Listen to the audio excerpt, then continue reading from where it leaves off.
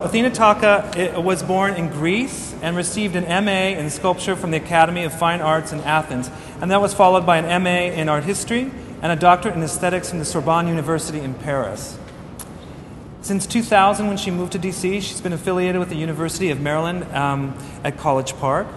In 1989, she had a retrospective at the High Museum of Art in Atlanta, and more recently solo shows in Washington at the Marcia Mateka Gallery and the American University Art Museum at the Katzen in 2006. Several books are published on her work, including Dancing in the Landscape, the sculpture of Athena Tacha, and that was published in 2000. And then over 35 of her public commissions have been executed throughout the U.S. And she presently has 3 large commissions in progress, one of which is in an entire plaza in the new Bloomingdale's at Friendship Heights in Bethesda. So that's very close by. I hope you all can see it. So that gives you kind of her background. She was, from the works that were down here, she decided to pick this piece by Hatoum. So I'd love to hear your take on it. Thank you very much for coming. There are many beautiful works in this exhibition, actually. So I'll have to explain to you why I selected this one. 3 reasons. One, I think Mona Hatoum is one of the most original and inventive and complex artists in the last 2 decades. And she works in many media, from sculpture to video to performance. Second reason is that the work is low-lying and humble, and I like humble works. If a woman's work, really. Women work horizontally, landscape often, and men rise up. The third reason is that I have a lot of common things with Mona Hatoum. Besides being both expatriate artists from Mediterranean cultures, we both are sight-oriented sculptors and conceptually motivated, who work, however, a lot with the human body and its vulnerability. And also, I could list a lot more similarities, but I want to mention we use the same materials. And this work particularly attracted me because I have used myself silicone since 1969, which is 40 years ago almost. I am 16 years older than Mona Hatoum, so that explains it. Well, I will explain, if you want, the making of this work later, but right now I want to just say a word about silicone. Silicone is one of the most common elements in the universe, and if you add an N to it, silicone, it means a very long polymer, a very tough polymer molecule, which is even more common. All sand is silicon, and on Earth, and glass, etc. But it also has a fluid form, a liquid form, like silicone rubber that she used here, and also it's this even more liquid form is used for spaceship lubricant, because it is extremely resistant to very high and very low temperature. So it's a very tough material. But while I'm talking about the content of the work, I would like you to look at the material and itself, and to see how beautifully it catches light. Just move around a little bit, and it has no lights inside. It reflects ambient light in a very beautiful way that makes it look moist, sensuous, and at the same time soft, which it is not, and altogether luscious material. But I will start with explaining the meaning of the work from the title, because titles are extremely important for Mona Hatoum and do mean a lot. The title is Entrail's Rug, 2 parts. Let's start with the second one. Rug implies, again, humbleness, horizontality, domesticity, women's labor, because women weave rugs usually. They are the people who weave the rugs, and also the people who clean the rugs. So that's the meaning, the connotations of the second part of the title. The first part of the title, entrails, intestines, conveys naturally the body's physicality, and even more than that, the body's interior. And it evokes possible pain even, because there used to be a torture called disembowelment or evisceration in many cultures, that when they removed the intestines while the person was alive. So it has kind of, it suggests possibly disgusting or fearful things. But at the same time, this is the close-packed shapes of the curves evoke other parts of the body, such as the brain, and in fact, brain coral, other forms of nature. I can't resist passing around to you. This microphone is a bit of a nuisance, but these images of brain coral that my husband and I photographed in Roatan 2 weeks ago, because it is exactly the same image of the rug.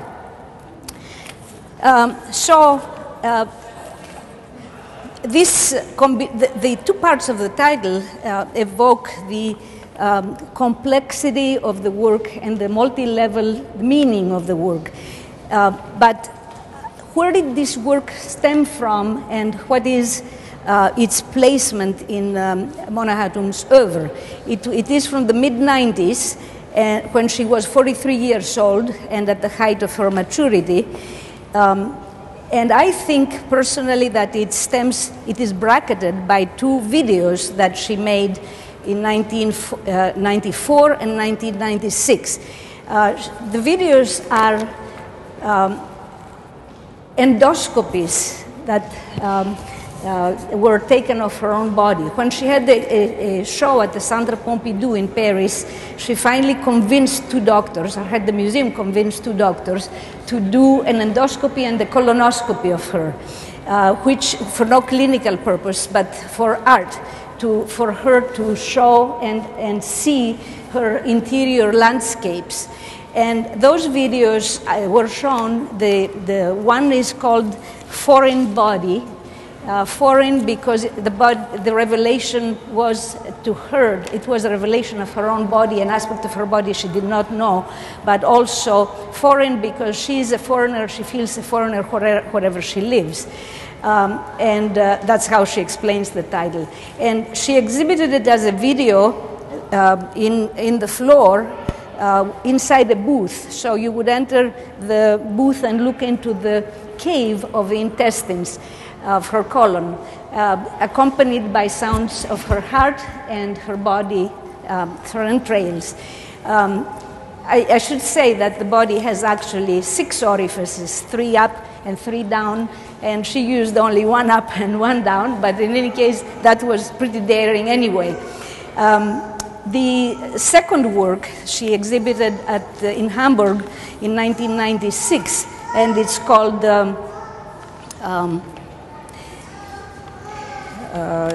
Deep Throat, because indeed the endoscopy was all the way down to her esophagus, and she exhibited it as a video on the table in the middle of a plate, and with a setting on the table, so you would pick up the fork and look in the plate thinking it might be a fried egg, and there was the inside of her throat. And of course, deep throat may refer to the porno film that she always, as I said, her titles are very important, and she always implies a lot of meanings and levels with every work. At the same time, when I think that this was inspired by those 2 videos, but at the same time, it may have inspired or started a series in the mid-90s of rug sculptures. One of them was shown in the Istanbul Biennale in 1995, called Prayer Carpet, and it was made with thumbtacks or carpet tacks with the pins up, of course, and the other one is called a straight pin carpet made with long pins.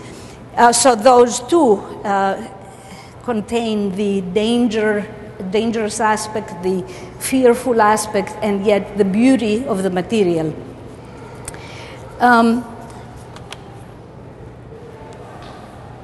So I think this work, with its accompaniment of the other four works I mentioned, really frame the essence of Mona Hatoum's work.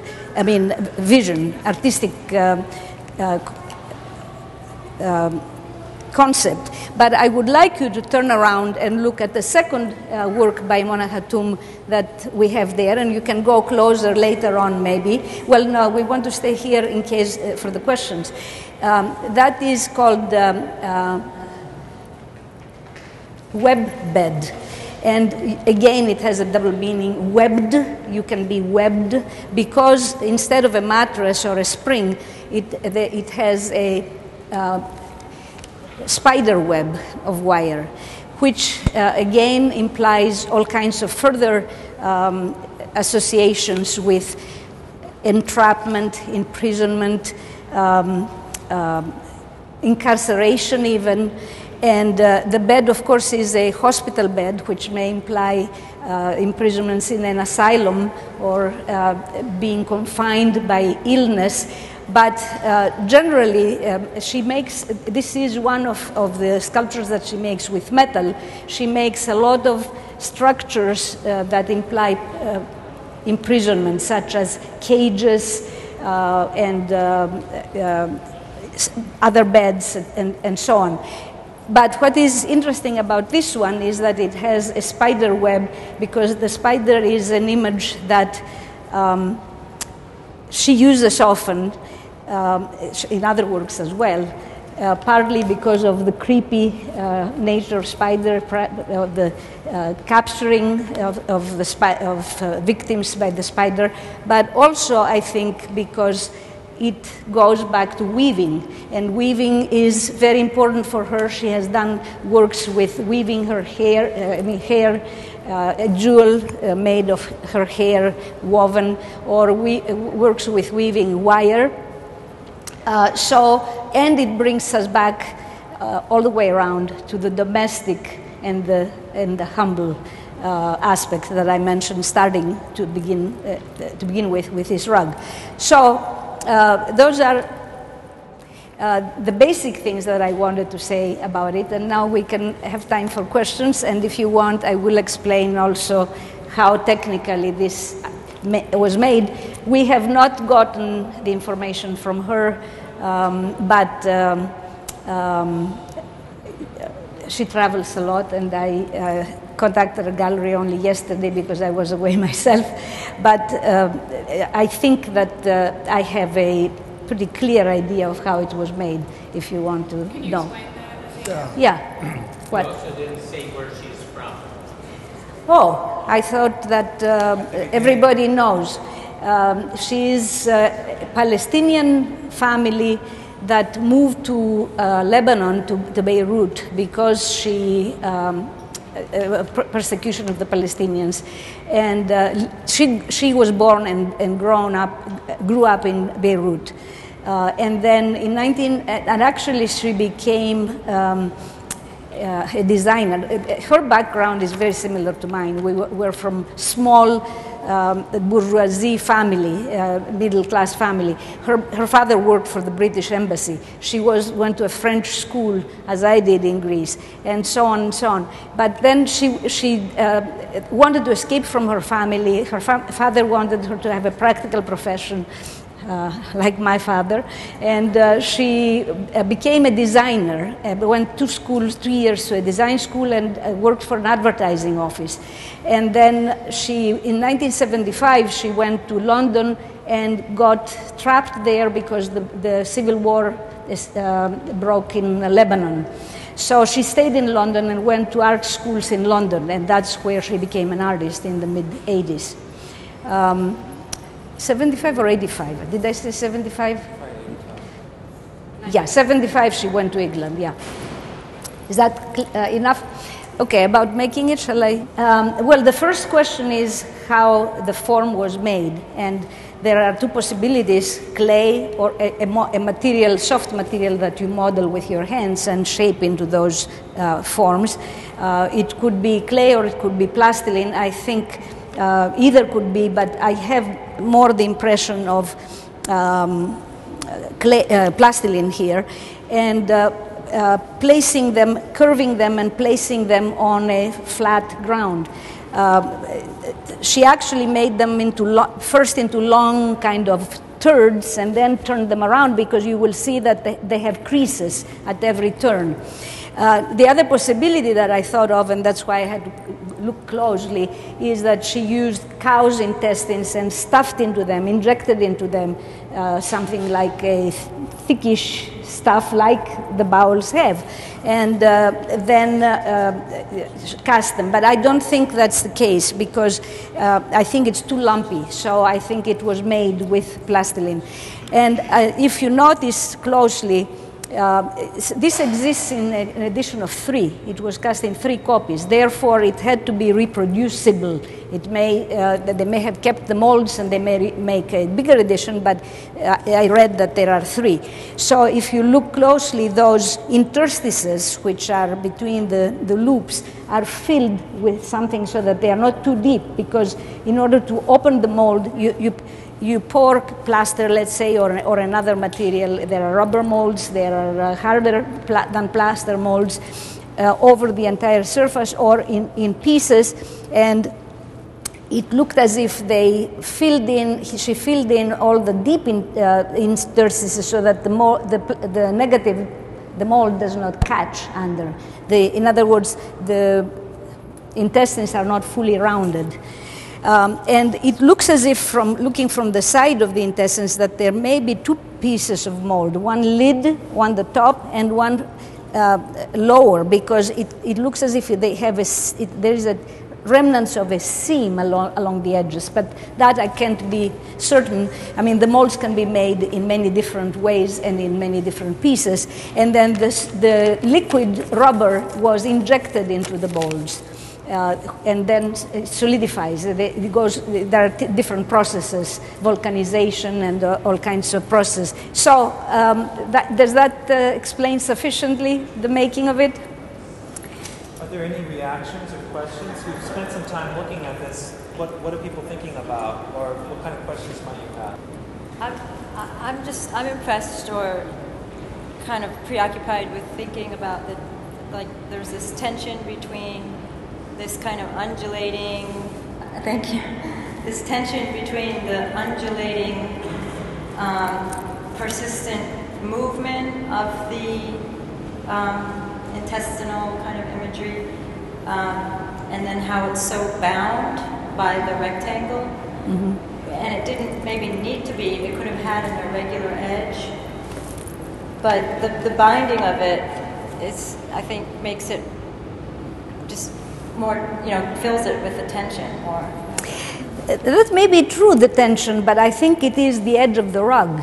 I mean, she does call it rug, and she wants to maintain the integrity of the rug.